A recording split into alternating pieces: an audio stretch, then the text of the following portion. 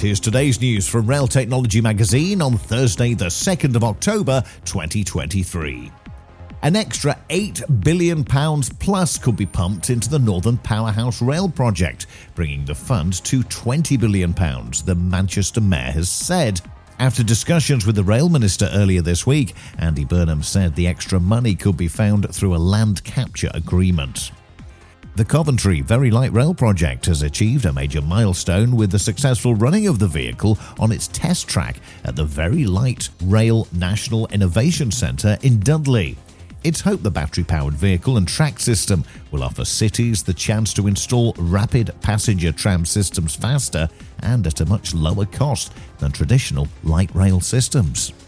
And that's the latest. Don't forget to like and subscribe to make sure you receive every new bulletin, and check out our stories in full on our website, railtechnologymagazine.com.